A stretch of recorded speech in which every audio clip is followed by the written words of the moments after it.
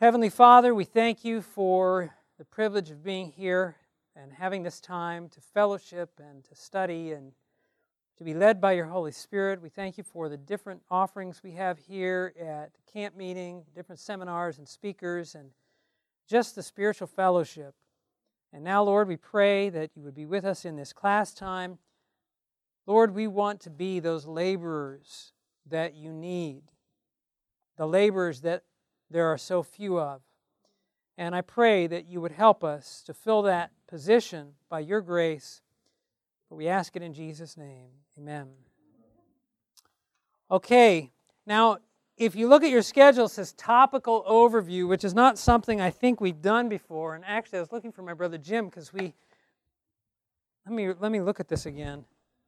Oh, it does say MH, doesn't it? It was going to be a little bit of both of us, but I guess we had toyed back and forth with that. One of the reasons that I decided to do this is in the BibleStudyOffer.com, you see two different studies you can use. Okay? Now, this is one of the challenges when you're doing Bible studies. Let me rephrase this. When you're coordinating Bible studies, and we'll talk about this later this week. Before we do outreach, we're going to have a segment of class on how to organize outreach. Because our desire is that you won't just go from here and get a study, but you will become proactive in your church and having regular outreach in your church so other people get involved in studies. So we're going to talk about how to put that together. But one of the things you need to do when you organize an outreach is you've got to decide a lot of things for your group. And what I mean by that is, when I first started out in ministry, I really didn't want to be bossy and tell people what to do and study guides. I didn't want to, and these two guys were church members of mine, they're like, that changed. But at any rate, when we do outreach, I'd be like, well, you can use this study, you can use this study, you can use this study. And what I learned is when people are just learning to do stuff, that's the last thing they want is having to make another decision. It's like, look, just give us a place to some direction. Now, there are other people that are like, don't tell me what to use. Hey, use what you want. But I'm going to recommend something, and that's what we're doing with the conference. They've got two different studies that we have decided on for this BibleStudyOffer.com. The Landmarks of Prophecy, because one thing that Pastor Batchelor has done well is he's always keyed his studies to a video presentation series. And so what happens is there are people who are intimidated with the idea of giving a study, but they have no problem with Pastor Doug giving the study. And I remember a church member I had in Hastings, Michigan, who swore up and down she could not give Bible studies. But here's what she did. At the time, it was the Net 99 prophecy series by Doug Batchelor and the Storicles of Prophecy that go with that lesson. And what she would do is this. Now, how many of you have ever sent out mailing cards, like Bible study offer type of cards that people send, they get back to your church, and then you go and give them a Bible study? Or you follow up with them, and sometimes it ends up being like a correspondence study that you will mail out on a regular basis. But usually when we do that, there are ministries that will send out cards to a certain zip code or area, and you can pay them to do that. And then they'll get the information back to you, and you can have people in your church go out and follow up on those cards. And what you get a lot of times is people saying, oh, I thought these were going to come through the mail. That's one thing that when we do the BibleStudyOffer.com, what do I want to call it? It's going to call it, it's not a promo, but whatever. When we kick off the BibleStudyOffer.com, it's going to be very clear that these are not going to be by mail studies. Not that you can't do it that way, but that's what a lot of people worry about. Well, I'm going to follow up, and they're going to say, I thought it was by mail. There's nothing on it that's going to tell them they're going to get it by mail. You're going to have three options. It's going to be in person, or it's going to be in a small group, and there's another one. I don't remember what it is. And my brother Jim could tell you if he was here. So, it's right here on the card. You've got group study. You've got one-on-one study. And the Landmarks of Prophecy is geared to the group study. You have a small group come over to your home, you pop in the DVD, Pastor Doug does preaching, or you do a personal study, and notice, receive 2 presentations with study guides per week. And how are they going to receive them? You're going to take them. That's how it's going to work. Yes? California or Minnesota. Well, I'm not sure just yet. I know for here in Michigan, we're going to have codes for the different churches that will go with different cards. So, for example, I guess I kind of do know. If, for example, if your church wants to send out some cards, we're all going to have the same cards. It's going to be the same billboards. But if your church wants to send out cards, there'll be a code for your church. And so when that card comes back, it's going to be channeled right to your code, and those interests will go right to your church. If the card is a general card or generic card that didn't have a code on it, when that person gets online and they put where they're from, it will automatically send them to whatever area that needs to go to. So if they're in a place that's outside of Michigan, we're not going to be advertising outside of Michigan for the most part, but people get online, then there's going to be some avenue that's going to probably mail out or whatever else. Okay, so the idea here is the Landmarks has the DVDs, and I was telling you, I had this church member who, I can't give a Bible study, but what she would do is she'd follow up the interest cards when people were like, I thought I was going to get it in the mail. And here's what she would tell them. Well, I could send it to you. I can make sure they're sent to you in the mail, but if they're sent to you in the mail, you won't get this great DVD that I can drop by for you. And people always wanted the DVD, so like, no, I'd like the DVD. Okay, give them DVD number 1, and then she would come back. And when she would come back to those houses, she wouldn't just drop off DVD number 2. She'd say, so what do you think? And she'd talk to them about it, answer their questions, all the while thinking she couldn't give a Bible study, but she was Bible studying people left and right into the church, and they were getting baptized from this. So if you're like that, you've got the Landmarks. You can be one of these Landmarks groups. Or there's the It Is Written Bible study guides, and those are for the personal Bible studies. So that's why you've got the It Is Written lessons. Now, having said that, I don't like the order of the It Is Written lessons. So I changed it. And I told our personal ministries leader I changed it. And he's on board with that. But I want to explain to you why I changed it. And I want you to understand the mentality behind why we usually follow a certain routine or a certain order in the studies that we give, and some of the things that go into choosing those studies. And so that's a little bit of what we're going to be doing here this afternoon. We might actually get into a study, but first we're going to just kind of do a topic overview, okay? And talk about why our studies are like they are. Now I'm going to say some things here that somebody might get upset with. You're like, what can I get upset with about order of a study? I just want to talk to you about studies in general. You're going to have to hear me out and understand my context. There's been a wave of studies in recent years. I'm not like totally opposed to this, but just hear me out. There's been a wave of studies that are designed to be. This is the same thing with prophecy seminars, with traditional evangelism, and I think I was thrilled with Pastor Boonstra's message on Sabbath morning, because what he addressed was there's so much current market research that's telling us that our traditional evangelism doesn't work and all of these other things. And while there are some observations that might be worthwhile, once again, it puts a lot of emphasis on the human agent and little on the Spirit of God and the message and the method the Spirit of God has given us to follow. There's been an emphasis on how we need to make sure that our studies are more Christ-centered. I'm not going to argue that at all. But in light of that, there have been new studies developed that are supposed to be more Christ-centered than your traditional doctrinal studies. And doctrine has become a bad name in the church. Understand something about doctrine. Doctrine just means teaching, and Jesus was the greatest teacher that ever lived. He indoctrinated people. He taught people. He taught people doctrine. So doctrine isn't an evil thing. Doctrine teaches you, everything that teaches you about God is a doctrine. Everything about the character of God is a doctrine. I'm going to tell you that the reason studies are not Christ-centered is not because the study wasn't written in a Christ-centered way. It's because the person who's giving it isn't Christ-centered. Okay? If you're a converted Christian, Christ is going to come out in your study. You've got to understand that a Bible study guide is a tool. And I relate to that well because I used to be an electrician, and I worked with a lot of tools. And the one thing that never happened with my tools that I so wished would have happened sometimes is that I would take my bag of tools into a house that I was working in, and I'd sit them down on the floor or the counter, and I'd say, okay, boys, go to work. And my tools would never do that.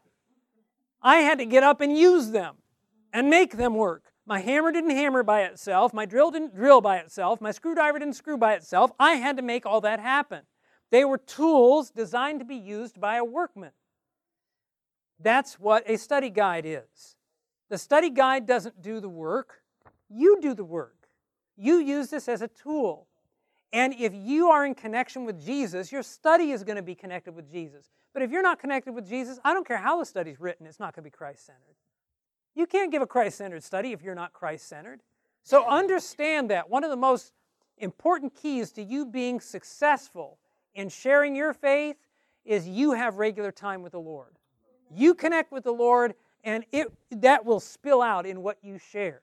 When you prepare a study, and we'll talk more about preparing a study, you don't just go and give a study. Before you go and give a Bible study, you want to go through the lesson. You want to get that lesson in your head. You want to come up with ideas. As I go through a Bible study lesson, let me tell you something that happens when I prepare a Bible study lesson to give to somebody. First of all, I used to do Bible work. I told you that. When I was first converted, I had all kinds of ideas of what I was going to do to get involved in ministry. Just wasn't sure which angle to go. Ended up taking some training at Mission College of Evangelism. My mindset was this: the Lord Jesus is coming. I want to be out on the front lines as soon as possible, and that's what I did. And I went to a training program that led me into doing Bible work. And a Bible worker is a person, at least in the days when I did Bible work, I wish I knew more about Bible work coordinators, which I told you about the other day, but a Bible worker is a person that in the days when I did it, people would hire to come and do for them what they were supposed to be doing in their church. And then it's going out and getting Bible studies and giving them. And that's what I did. And so one of the things that I would do in preparing for my Bible studies is I would have cassette tapes. Anybody remember what cassette tapes were? I had a cassette player in my car, and I would record seminars from different evangelists. I had Doug Batchelor's A New Revelation series on my cassette player, and I would I'm going to do a study on death. Let's get Pastor Doug's presentation, and I would listen to that, and I would just get that in my head, and I'd pick up illustrations. Now, that's not the only thing I would do. I would go through the lesson, and when I went through the lesson beforehand, I might have a story that came to my mind that I thought, well, this would be a good example here, and I would write it into my lesson. I would highlight things that I wanted to emphasize, okay? In other words, I would prepare to give that lesson. And inevitably, when you're giving a lesson that somebody else wrote, inevitably you're going to come to one of the question answers, and you're going to look at that thing, and you're going to think, what in the world is he trying to get across here? What is the point of this? This text doesn't even come close to answering that question. I've had that happen with Batchelor, with Finley, and people have done it with me in my studies. They come up with something that works for them. It doesn't work for you. You know what I do with those? Maybe I look at the question and I think, I know a really good text for this one, but it's not this text. So I write in the text I'm going to use. Maybe I don't know of anything to put in there, and I just scratch the whole thing altogether. And you know what? That's a lot better to do before your study than when you get into the study and you're sitting there and you say, okay, question number 11, what? And you have no clue what, and they read, or you read the text, and you're just like, what do I say about this one? Okay, number 12, you know? So preparation is important when you're going to give a Bible study lesson. But the best prep, or the most essential preparation, is your personal preparation and being connected with Christ and pleading with Jesus to give you an abundance of His Holy Spirit so that the message comes clearly through you. And I'm going to tell you that I have learned as a pastor, you minister to a lot of people. Personal Bible studies are better from a standpoint of it's one-on-one. Sometimes it's harder with a bigger group. When I preach, man, sometimes I get done with sermons. It's really funny as a pastor. I'll preach a sermon, and I'll think it went great, and one of the best sounding boards is your wife on a sermon. And I'll say, and we'll talk about it afterwards. And she might say, how do you feel about that, honey? Man, that was good. That one, it just felt like it came together. She'd like, it make no sense, And so, and then the one, I've come out of sermons, I'm like, oh, man, that was so, horrible. I just want to go home and crawl under the covers. I mean, it was just like, man, these people are all going to leave the Adventist church after that message. And my wife will say, man, that was fantastic. Or I'll have a member say, Pastor, that was the best thing. Really? And so, again, we put emphasis on the human being oftentimes, but you make your preparation with the Lord, and the Lord has a way of communicating things to people in a way that you never could anyway. That personal preparation is key. That is what's going to make your studies Christ-centered. Now, there are studies out today, like I said, that are, supposed to be more relational or whatever, what have you. But here's something that I've found. I'm just hesitating. I don't think I'm going to name them because I just don't want to. I don't want to be perceived as bad-mouthing anybody. But there's some studies out there that I've had people say, "Oh, I got these great new studies. They look nice and they're relational instead of the heavy doctrinal." But what I've encountered as a pastor is when people go through those, or a member takes somebody through those, and then they come to me and they want baptized, I got to take them through a set of Bible studies because those lessons were so vague to them. Oh, they talked relationally, but they didn't understand what happens to the dead, and they didn't understand. You have to understand that when sometimes as Adventists, we want something that's new to us. But for a person just coming in, and Pastor Cameron brought that up yesterday, and he brought it up in one of his morning messages if you heard it. These people, okay, let's see. So Grandma's not in heaven right now, she's in the grave. So the wicked don't burn in hell. That and all the one thing after that. Oh, Sabbath isn't on Sunday; it's on Saturday, and one thing after another. They're getting these things. That's a lot of heavy information. They need the basic stuff, and I think that these lessons do a good job, and that's why we chose the lessons that we did for sharing these things. They're just simple, straightforward doctrinal lessons. And some people marginalize them, but that's what new people need. I'm telling you right now. Anyway, so we've chosen for you on that one. I'm not going to say, obviously there's nothing wrong with it, but the only thing I would say with that is, in part, I think there's some fallacious reasoning in that. And that is, it preassumes that the doctrinal studies aren't gospel. That they need some other, and you got to understand the way the Spirit works with people. You have to understand that people, when they come into the truth, the Lord reaches people in different ways. I've had people who join the Seventh-day Adventist Church because when they heard about what happens to the people who die, that they rest in the grave, boom, that was it for them. That was the truth that hit them, that convicted them, that drew them to Christ. And I'm thinking, really, that doctrine? For somebody else, it was because people are different and the Lord reaches them in different ways. And sometimes we underestimate the power of Bible truth. We say, how can the state of the dead? Look, the state of the dead is a teaching of Jesus. What happens in hell is a teaching of Jesus. Daniel 2 is a teaching of Jesus. And people have found as much gospel in that as in the salvation story. In fact, sometimes there's a statement by Ellen White. It's in Manuscript Releases, Volume 19. And she says, I ought to read it to you. I'll try to quote a little of it. She basically says that the subjects on which, and I'm quoting pretty closely here, maybe missing a few words, but the subjects on which the ministers, let me start it over, the subjects on which the ministers of nearly every other denomination dwell will not move the people. And she says this in the context of Daniel and Revelation. She says, we have to give our God-given message to them. Our message will stir the people. And she says, if we so blanket our message, if we so circumscribe it, then she says, we are answerable to God for our failure to warn the world. And we just underestimate the power. My brother Jim gave an excellent message at a rally we had this year, October 24. I think it's online. I have to look it up, but it's on the power of prophecy and really brought out some things, some good points on how the message of prophecy brings us face to face with Christ in a way nothing else does. It's hard sometimes for us to understand, and so I'm not saying not to study other aspects of how a person in a faith relationship with Christ, exercising faith and other things. I'm not saying not to do that, but I'm saying a lot of times we think and we're told that that's what people need when they're going to get that same thing through this set of Bible studies. Because you're going to weave in, you can't help, if that's your Christian life, you can't help but weave that into the study you give. It's going to come up because your study, unless you're just reading and giving some rapid-fire machine gun, question, answer, if you discuss at all what you're going over, that's going to come out in your lesson. And that's what I mean. If you're Christ-centered, that's going to come out. And sometimes we just overthink it. I'm not going to tell you not to do that.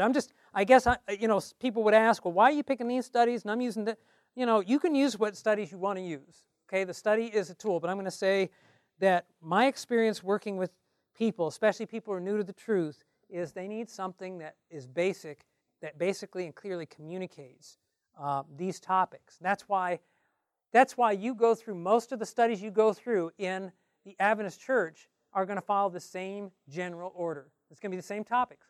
You'll have about 25, 26 lessons, and they're going to cover, the Great Controversy and the Sabbath, and people will say, well, we only have one study on salvation. Well, that's not really true.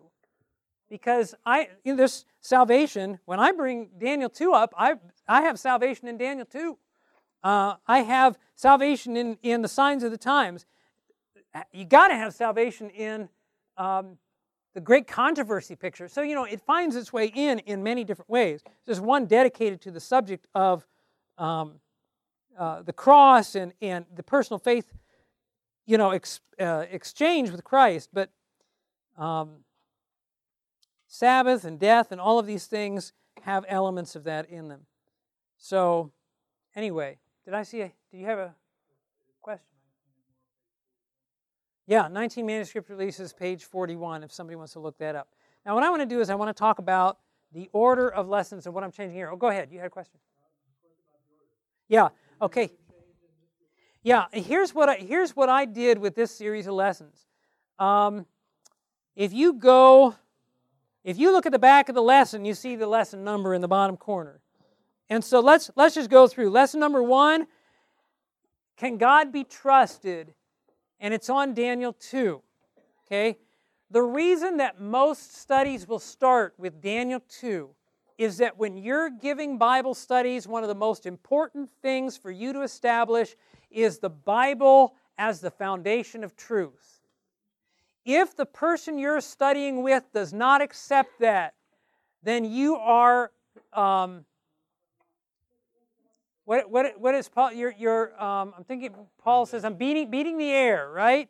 You're not going to get anywhere, because what's going to happen is, if a person accepts the Bible as true, as the Word of God, then when the Bible says something contrary to the way they feel or think, they're going to be willing to accept it, and it will transform them.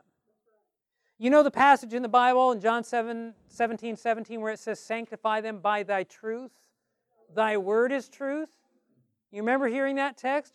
What does it mean to sanctify? Okay, literally it means to set apart. It may make holy from the standpoint of setting apart. And follow this. Sanctify them, set them apart by your truth. Your word is truth. What is the only way the Word of God can set a person apart from other people? No, not only. You got to believe it and what? And trust it and what? Follow it. Now, you might have meant that in saying believing it, but the thing is, if I don't follow it, is it changing me? No, it's not setting me apart. It can't. So the idea when Jesus says to his Father, sanctify them by your truth, your word is truth, to set them apart by the truth, people have to follow the truth. And it's when we follow the truth. That's why we come together in this Christian fellowship, because we all decided to follow the truth. And when I said, I'm going to follow this, I'm going to follow this, and I'm going to follow this, it put me on this path, and it put you on this path. And that's why when we walk in the light, as He is in the light, we have fellowship. It brings us together. It sets us apart from the world. But if a person doesn't accept the Bible as a foundation of truth, as the Word of God, they're not changing. Anytime they come across something and you give them a study on a certain lesson and they say, yeah, that's interesting, but they're not going to allow it to change them. And so what's going to happen is you're going to give them more and more lessons, and they get all this information that they're not going to follow. And so it's not going to have any impact. I'm not going to say it's not going to have any impact. It may have impact down the road, potentially, but they're not open to truth. And so early in the lesson series, and usually lessons 1 or 2, you want a study that's going to establish the Bible as trustworthy, and that's what lesson number 1 is. Daniel 2 is one of the best lessons to do that, and I'll tell you why. And we'll go over this more this is one of the lessons we're going to spend a little bit more time with.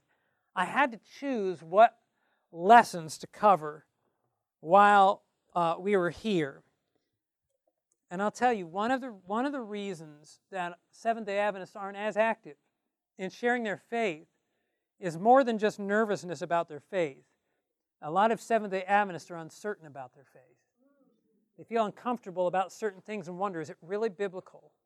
You know, and one of those subjects, and I'm disappointed, we've talked to Elder Bradshaw about this, our conference, when putting these lessons together, but this series does not have a lesson on Christian dress.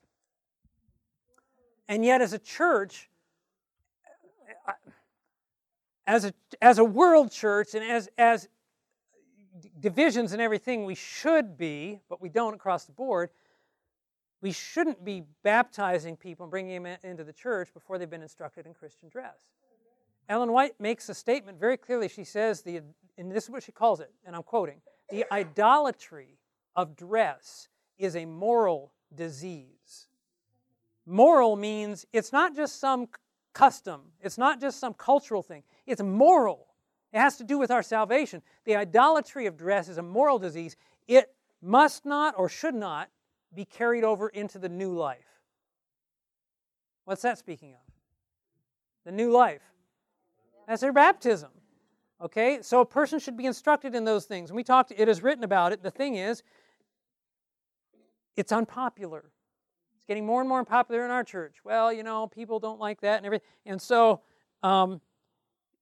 there's more than just one person who runs different ministries, and they just felt like we're going to leave that out of the lesson. So it's one of the things that we're going to go over here, that subject, because if you're going to study to lead souls into the truth, they're not going to get baptized until somebody gives them that study.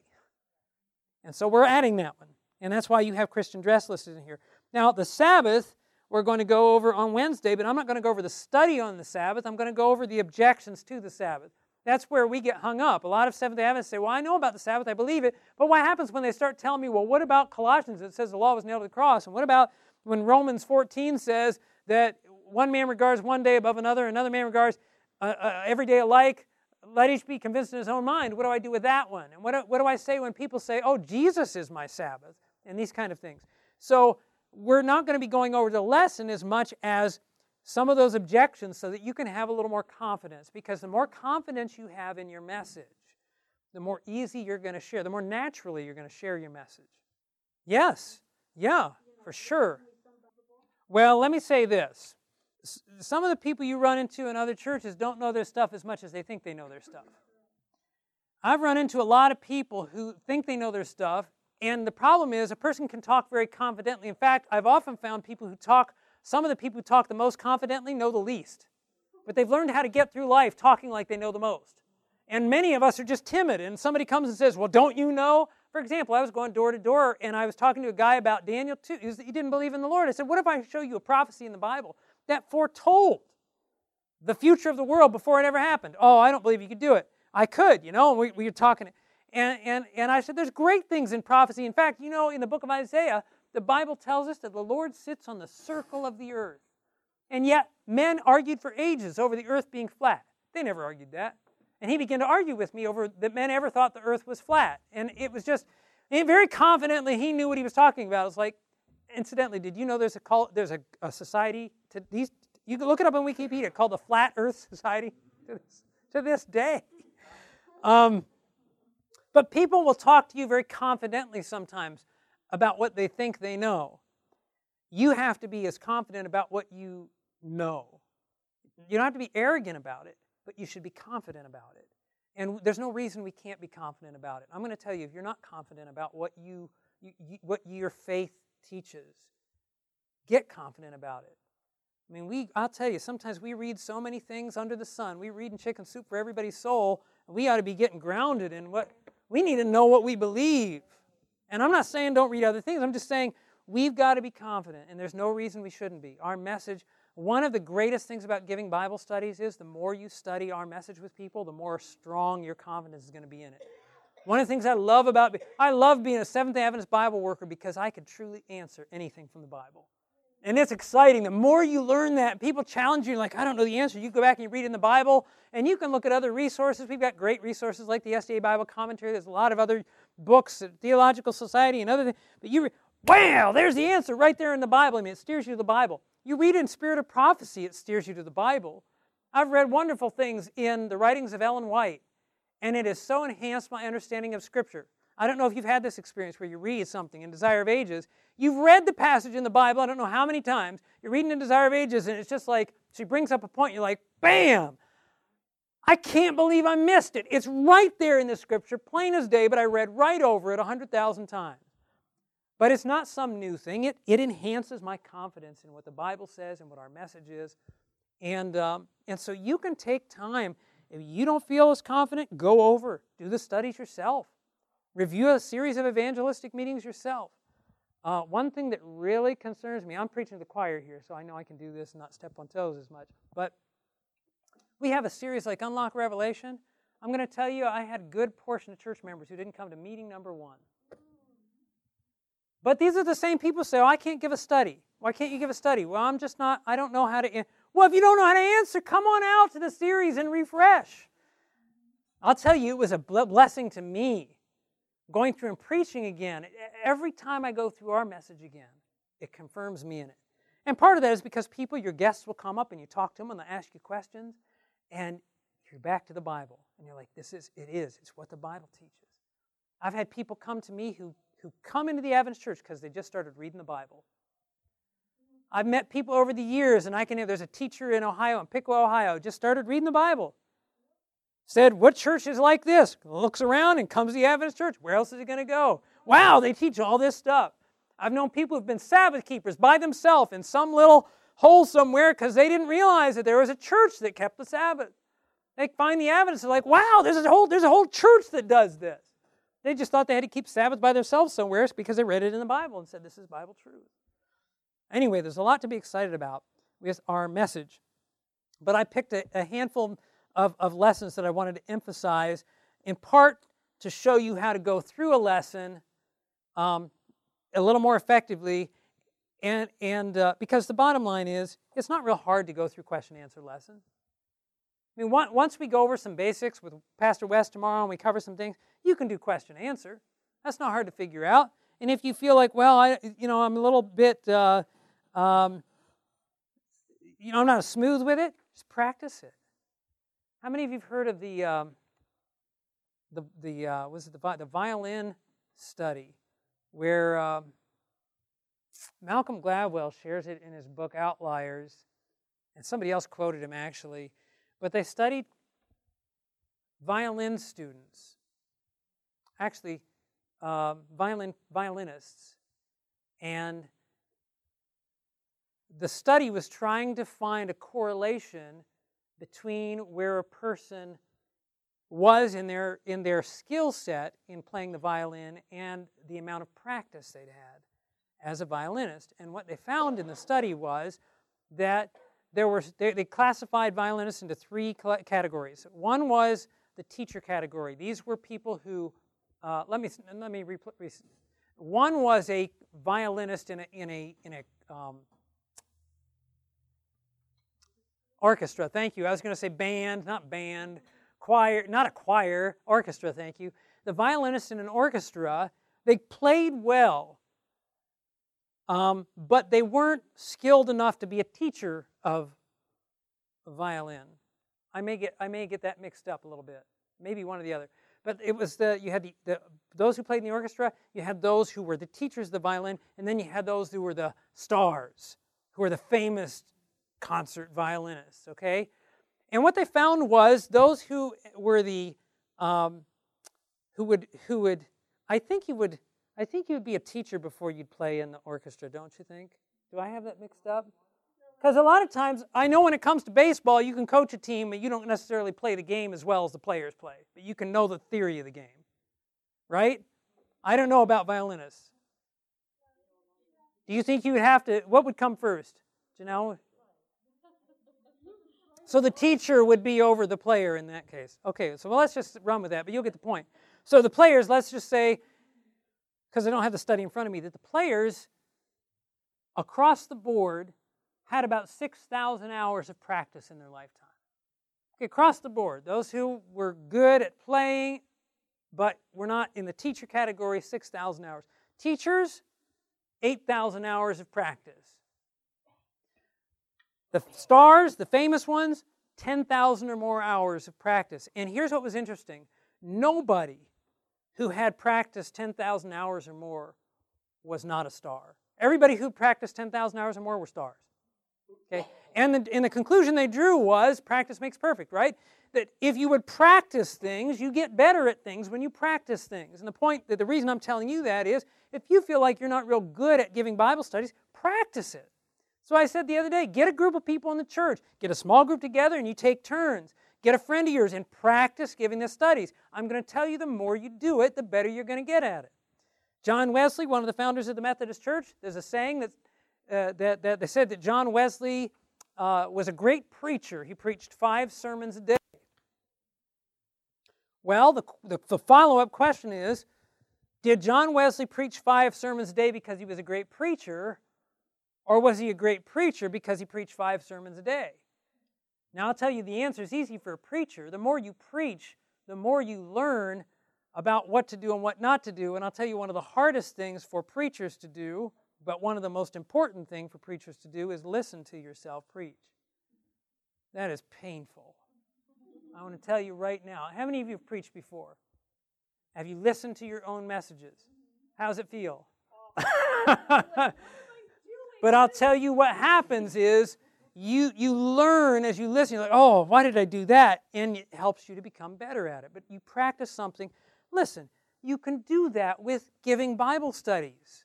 If you don't feel like you're real good at it, practice it. And I'm going to tell you, you'll get better. We don't practice enough of this stuff. And so anyway, lesson number 1, Daniel 2. Lesson number 1, Daniel 2 is a great study on helping people to gain confidence in the Bible, because Daniel 2, the outline of Daniel 2 compared to Daniel 7 and all these others, is a very simple prophecy. You've got an image with 4 metals, gold, silver, bronze, iron, and then feet of iron and clay, and then the rock. I mean, it's a very simple picture.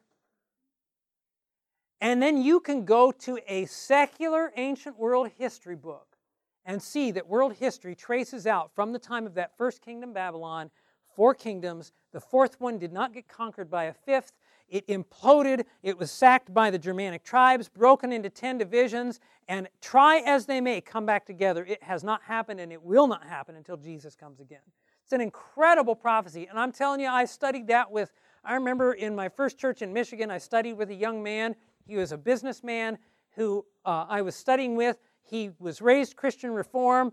He was a quiet guy, which I have a harder time studying with quiet guys. I like exuberant people because I know what's happening.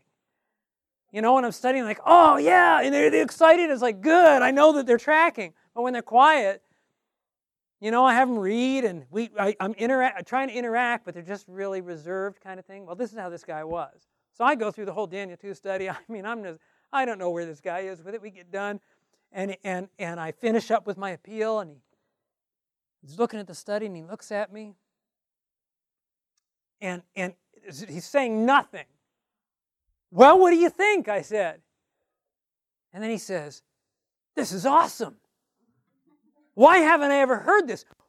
I grew up my whole life in the church, and I never heard this. Why aren't people need to know this? It's the most I'd heard from this guy through the whole study. And I was like, praise the Lord. But if you're a Seventh-day Adventist, Daniel 2, if you heard something about Daniel 2 at some point, you'd be surprised how many Christians know nothing about Daniel 2.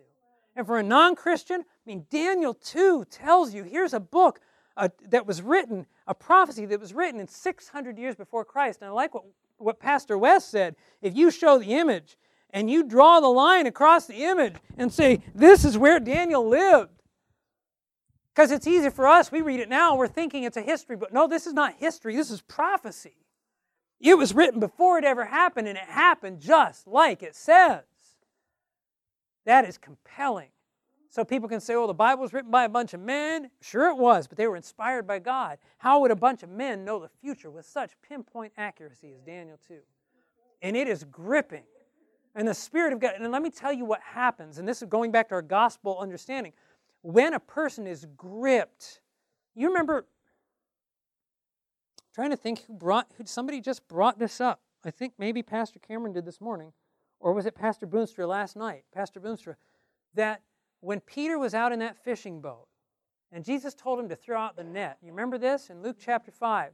Let down your net for a catch. Oh, Peter was all night. The Bible says he was all night fishing and caught nothing. You have to understand something about fishing. You fish with nets. Fish can see everything. They got eyes on both sides of their head. They can see like this. I mean, there's nothing you can get past the fish. And you've got a net in the water in daylight. The fish is not swimming into that net. Peter knew that. He's a lifelong fisherman. He's all night. The net can't be seen by the fish. He caught nothing. What am I going to do? Go out in the same lake in daylight and catch fish? So right away he was tempted to think, look, Jesus, you're a carpenter. That's good. I'm sure you're a good carpenter. You don't make much of a fisherman. But in the course of the dialogue, Peter said, nevertheless, at your word, we'll go out and do what you say. He was going to humor him. And the Bible says when he let down those nets immediately, they were so full of fish. He pulls the net in and then calls his buddies in the other boat and pulled the net into both boats, and the net was so full, both boats began to sink because of the fish. And the Bible says Peter falls down on his knees and grabs hold of Jesus and says, depart from me, for I am a sinful man, O Lord. Now what happened? What happened to the apostle who just moments before was thinking, this guy's crazy, he doesn't know what he's talking about? So now, depart from me, for I'm a sinful man. And don't miss this, when the word of God was fulfilled, Peter got a glimpse of the divinity of Christ. That same thing happens when people see Daniel 2. That's what happens. So we just see it as well as just this doctrinal study. No, because a person sees that there is a God who knows the future. And He's foretold it in the Bible, in this book. Where's my book? I can't be up here without my book. The book. So anyway, in this book, and people are, the Spirit of God moves on them with conviction and converting power, and that's what happened to Peter. That's what happened to this man that I studied Daniel 2 with. That's what happens with the people you study with. The Word of God just opens up to them. No longer is it just words on a page. Wow, this is a divine book.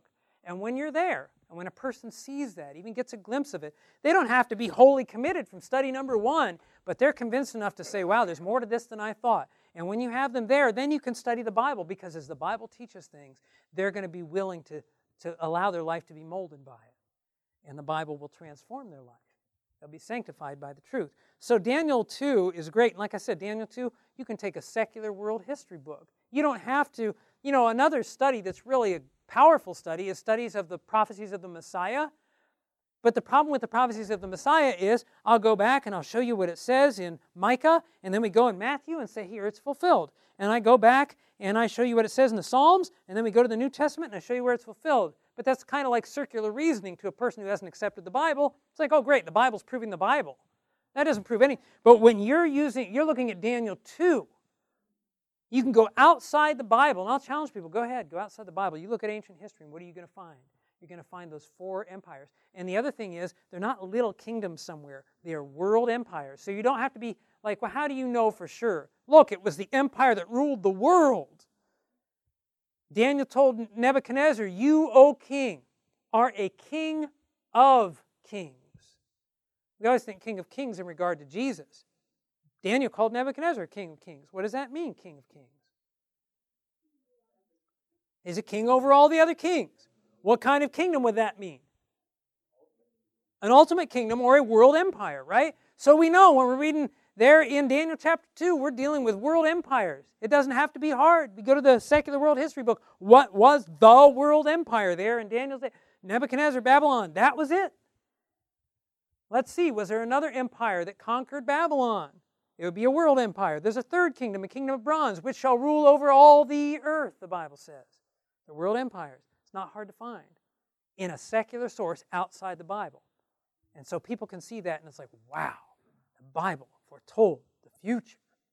And it has a compelling power. So that's why you start with that lesson. I'm not going to spend this much time on every lesson. We'll never get through, and I know you know that. You're like, wow, we're not going to get done with this. Lesson number 2 is on the signs of the times. The signs of the times lesson, some people like it better than others. But the power of the signs of the times lesson is, once again, it's prophecy, and it deals with current events, and it helps people, 2 things. It helps people to see how the Bible has foretold current events. It gives them confidence, again, in the Scripture. It also gives people hope. Because when you realize that God knew that we would be in the mess we're in today, I mean, if you look at the mess we're in today, it should be terrifying to us.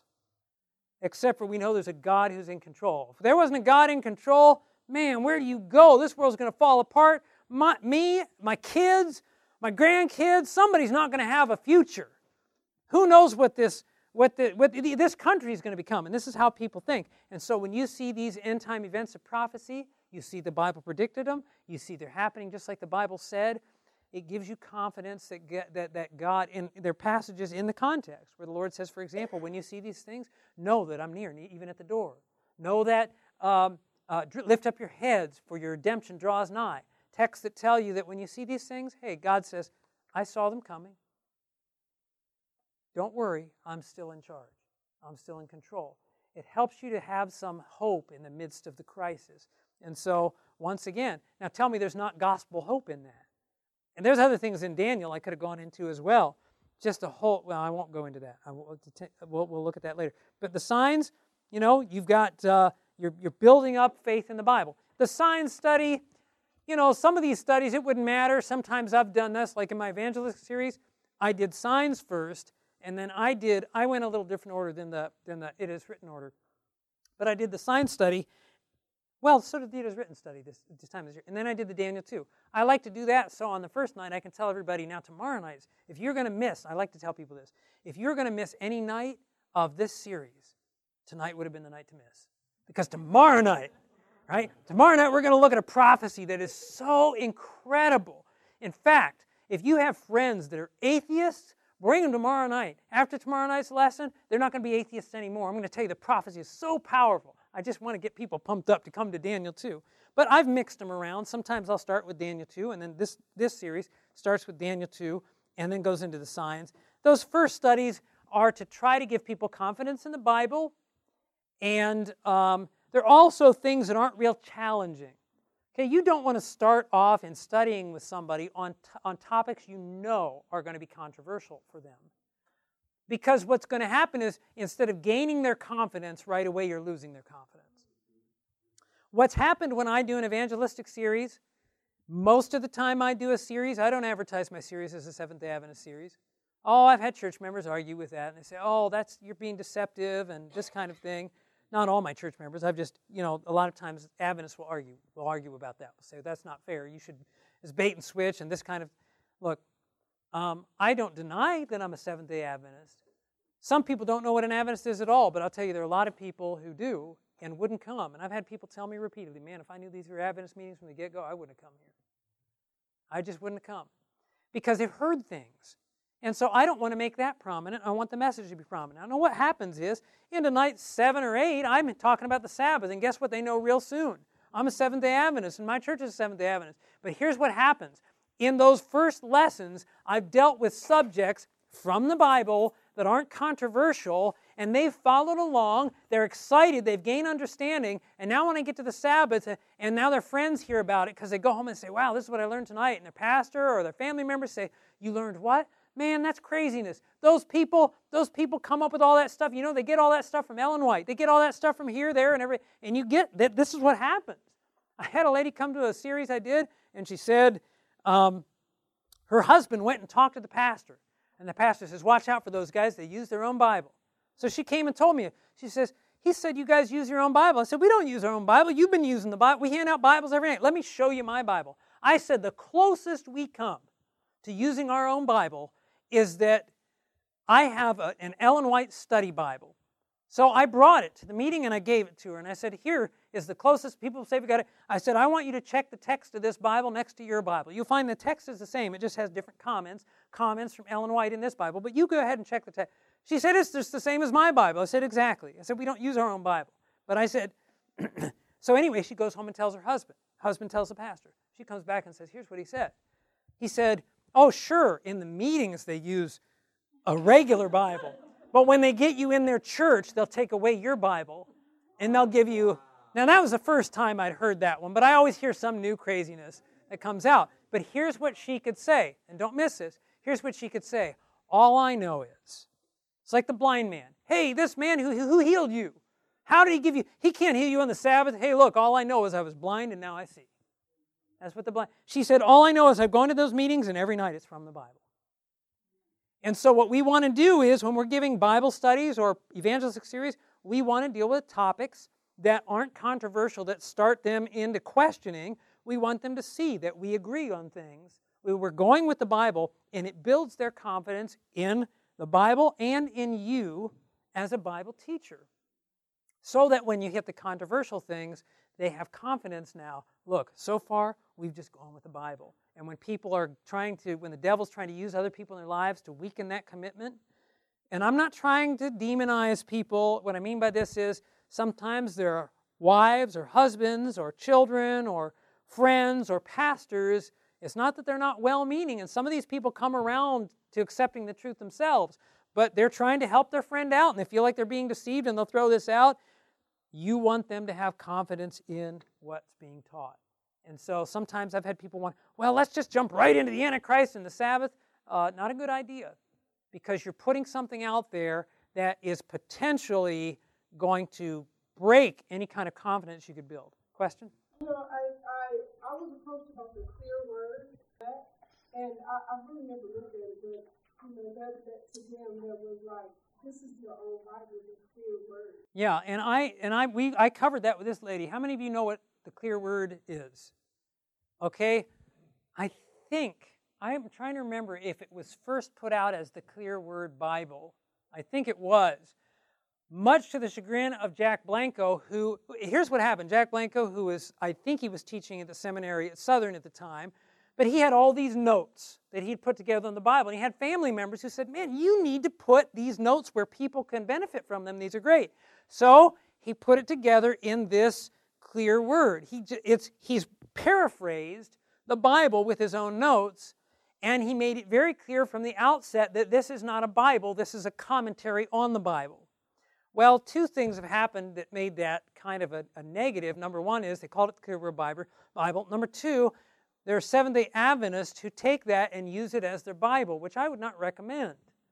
I'll tell you, when I first became a Christian, somebody got me a study Bible, and when I became really convicted that I wanted to know what the Bible taught. In fact, I wish I had my original Bible. I really abused that Bible, not on purpose. I used it a lot, and then I left it on the car once, and then it got driven over on the road, and I duct taped it up, and it worked. But I don't have it anymore. Kind of wish I did.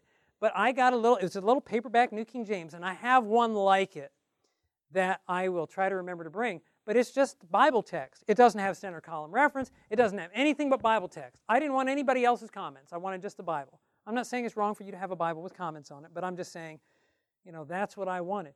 Clear Word is intended to be a commentary on the Bible. And so the newer version of that as printed is called the Clear Word, not the Clear Word Bible. And so I just explained that to this lady. It's not, the church hasn't officially adopted it. In fact, the church has said so much as I've just said on it that, look, this is not, just so we understand this is not a Bible of the Seventh-day Adventist Church, etc. People are going to say what they're going to say, but if a person's honest and you give them that explanation, they understand it. And she understood that as well.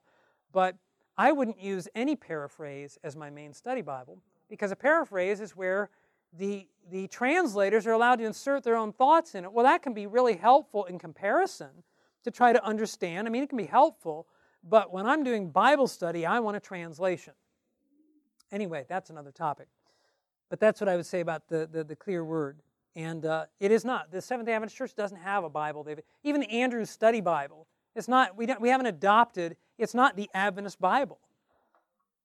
And what's really funny in a strange sort of way is we get criticized over these things, but the Christian world at large, all they use are study Bibles, all kinds of study Bibles that have far much more heresy in them than anything that we've got as a church. So, like the Schofield Study Bible and all the futurism and prophecy interpretations, what have you. Okay, got to keep on moving here. So the Great Controversy Study is something that most Christians have never heard anything like it the way we present it. Not that they haven't heard some elements of the controversy, but the Great Controversy Study, you know why this study is such a good study? Because this is a study that answers better than anything else the question, why is there so much suffering? Which is it? Number 3. Why is there so much suffering in the world? The Great Controversy is the only thing that really answers that question well. Because we're in the middle of a battle, and if you're in the middle of a battle, a soldier doesn't expect peace in the middle of a battle. He expects war, but he knows peace is coming. Look, we're in the middle of the Great Controversy, and God is not the originator of evil, and that is so helpful to people when they learn that, because many people stay away from God because they say, how can He be a loving God if He allows these things? The Great Controversy sheds light on that like nothing else, and it's a powerful study. And it's one that it's not controversial. It's not like other churches teach contrary to it. They just don't teach it. And so for people to hear the Great Controversy Study, again, it strengthens their confidence in what you're sharing with them. Hope for Planet in Crisis. Usually, this is the Salvation Study. The Salvation Study usually follows the Great Controversy Study. Like Great Controversy, basically this is how sin entered the world, and this is how the Lord has proposed to take care of it. That's usually how it works. So the lesson on salvation, how to receive salvation, comes in number 4.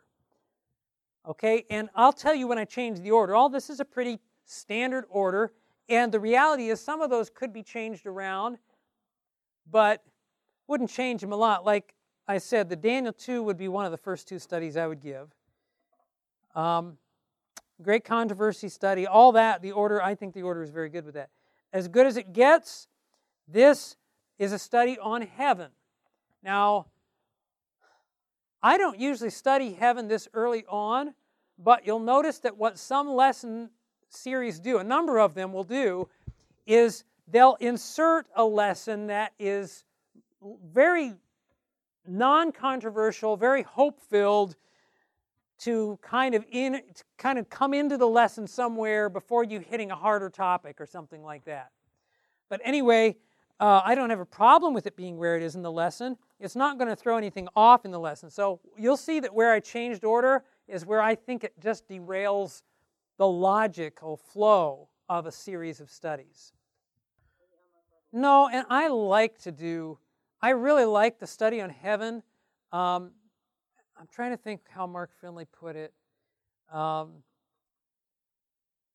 There's something about, and he didn't put it this way, but there's an old evangelist saying, you've heard the saying, you can lead a horse to water, but you can't make him drink. The evangelist version is, you can lead a horse to water, but you can't make him drink, but you can salt his oats. Right? Make him thirsty. And this is a kind of study to make somebody thirsty. When they realize, let me ask, is there anybody here who grew up thinking heaven, your picture of heaven was, strumming a harp on a cloud? Anybody ever have that picture of heaven? What a drag. I don't know if you've ever thought about eternity. I mean, I remember as a young person, you just get into this, it's like this time loop in your head, and it's just like, you start to think about forever, and forever, and ever, and ever, and ever, and your head starts hurting. I don't know if you've ever done that. And then you think about, and then you insert playing a harp on a cloud. And you're like, forget about it. It's not worth it.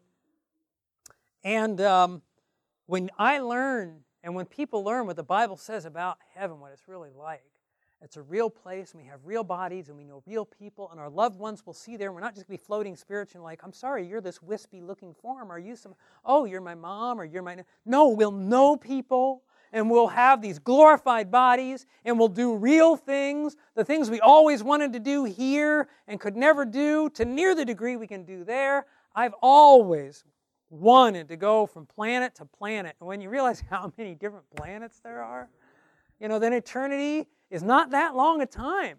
And so anyway, yeah, this salts the oats, man. When somebody, eye has not seen, nor has ear heard, nor has it entered into the heart or the imagination of man the things that God has prepared for those who love Him. Wow, this is a great study for that. So this is the heaven study, and some of the studies will do just that. They give people a reason to look forward to something better. The Christian life, there are sacrifices you make to become a Christian, and people know that. They count the cost, they read ahead. But we'll look at this when we talk about decisions a little bit more. But Jesus never just sold people the package that said, look, you're going to have to give up everything, but it's the right thing to do. Right? Well, I know keeping the Sabbath you're going to probably lose your wife, your kids, and your job, but it's the truth. That's not how Jesus presented truth. And one of my favorite examples is the story of the rich young ruler, right? The ruler comes to Jesus, and what do I do to enter your life? Keep the commandments. Which ones? Oh, I do that. I've done those from my youth. What lack I yet? And Jesus says, go, sell all you have, and give to the poor, and follow me. You missed it. And everybody misses it, because that's not what He said. He said, go, sell all you have, and give to the poor, and you will have treasure in heaven.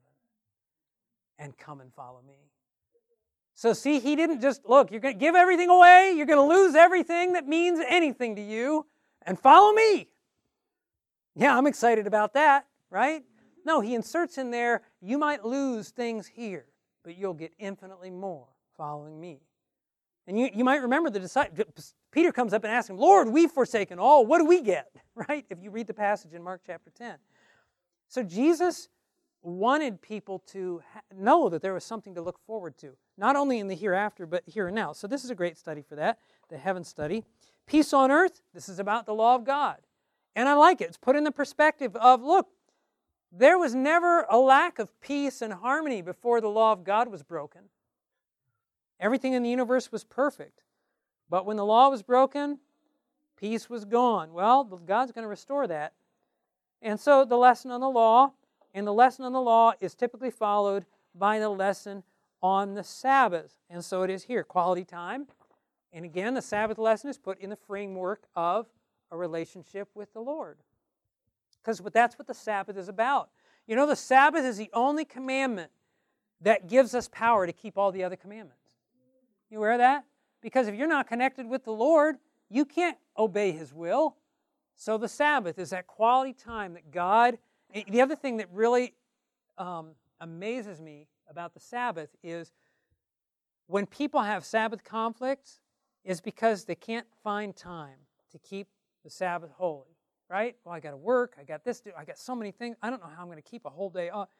But yet God, who runs the entire universe, takes the whole day off for you and me.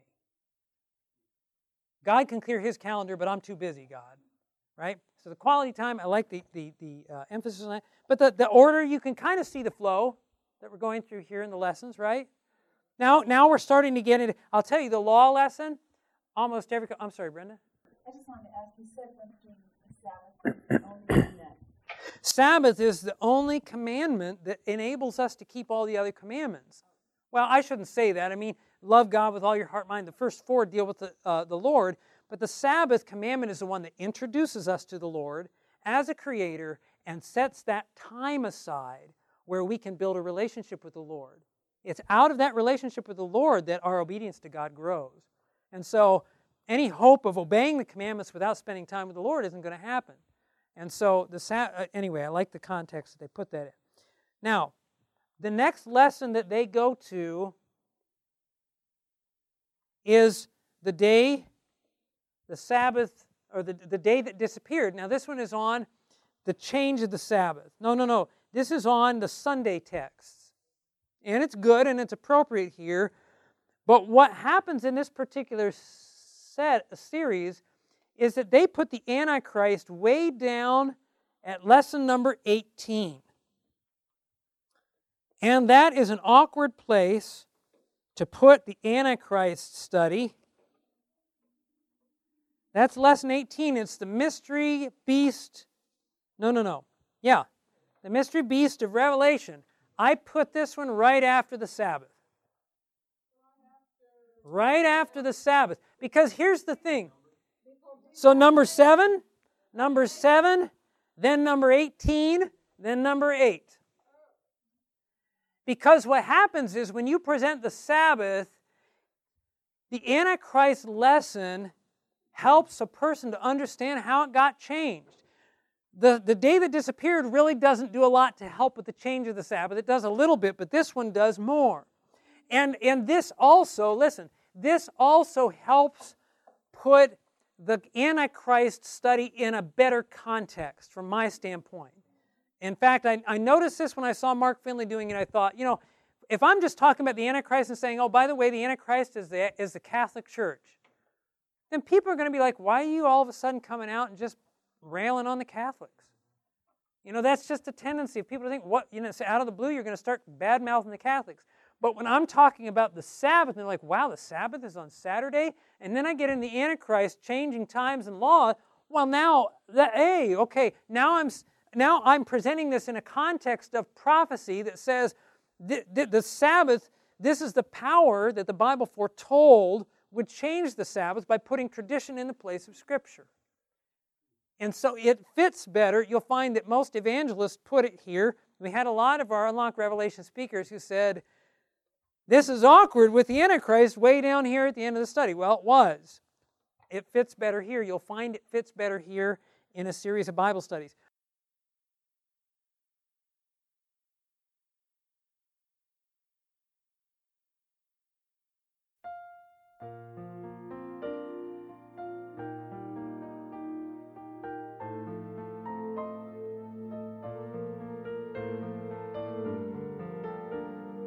This media was brought to you by Audioverse, a website dedicated to spreading God's Word through free sermon audio and much more. If you would like to know more about Audioverse, or if you would like to listen to more sermons, please visit www.audioverse.org.